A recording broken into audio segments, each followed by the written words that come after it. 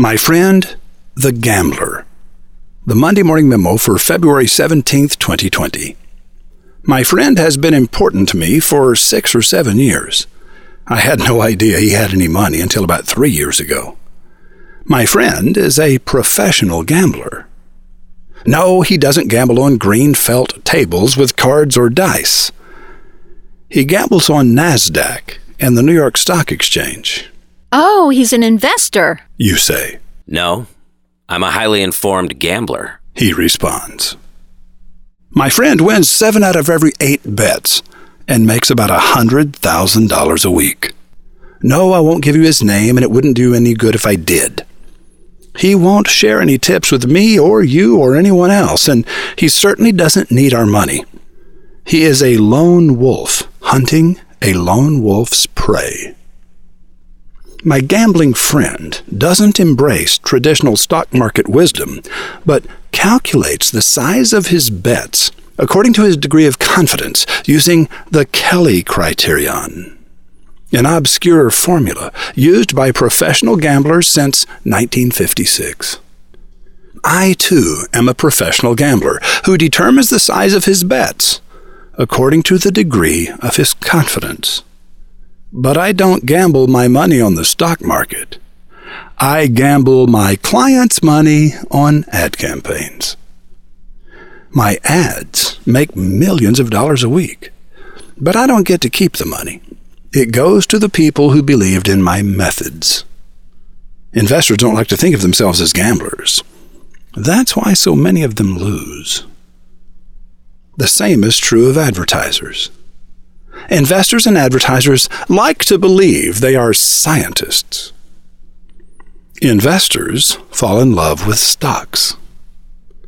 Advertisers fall in love with media. Gamblers love only the dance. My friend taught me that. He and I agree that traditional wisdom is usually more tradition than wisdom. Do you agree with us? If you do, here are a few of those non-traditional thoughts about advertising that have been responsible for those millions of dollars a week.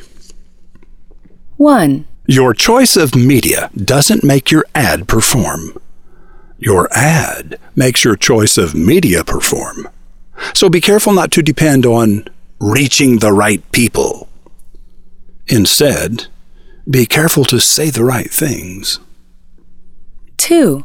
If you win the heart, the mind will follow. The intellect will always create logic to justify what the heart has already decided. 3. Don't try to educate the customer, believing they would choose you, quote, if only they understood. Talk about something they already care about. Speak to a felt need. 4. If you win the heart, the mind will follow. The intellect will always create logic to justify what the heart has already decided. 5. If you try to reach the right person at the right time with the right message, you will forever be frustrated with feast and famine results. But if you reach the masses with a memorable message long before they need you, and continue to reach them until they do, you will be the person they think of immediately and feel the best about. 6. If you win the heart, the mind will follow. The intellect will always create logic to justify what the heart has already decided. 7. If you have a product with a short purchase cycle, like food and entertainment, you can expect quick results to your advertising.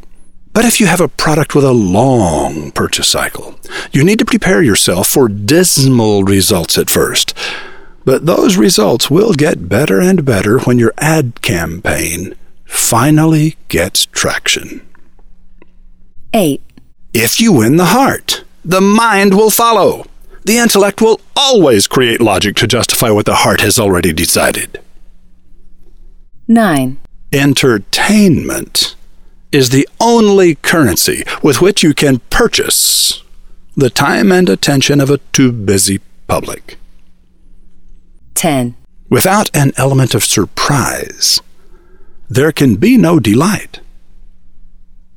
11. Repetition is effective. Repetition is effective. Repetition is effective. 12. If you win the heart, the mind will follow. The intellect will always create logic to justify what the heart has already decided. If you want to read some fascinating case histories, take a look at the new blog at wizardofads.org/articles. And never forget that you are, in fact, gambling. Roy H. Williams. Now, one surefire way to get to that blog is to go online to mondaymorningmemo.com, look in the archives to February 17th, 2020, scroll to the bottom of the page, and look to the hyperlink in red that says, "Take a look at this new blog." Click there and that'll take you to the blog. 2 out of 3 employers now offer a work-from-home option for at least some of their employees. But few employers offer their people instructions on how to be productive and happy when working from home. And even fewer know how to manage a work-from-home team.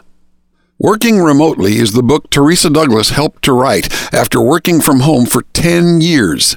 Listen and learn as she talks about it from her home to roving reporter wrote part in his, while MondayMorningRadio.com comes from our home to yours.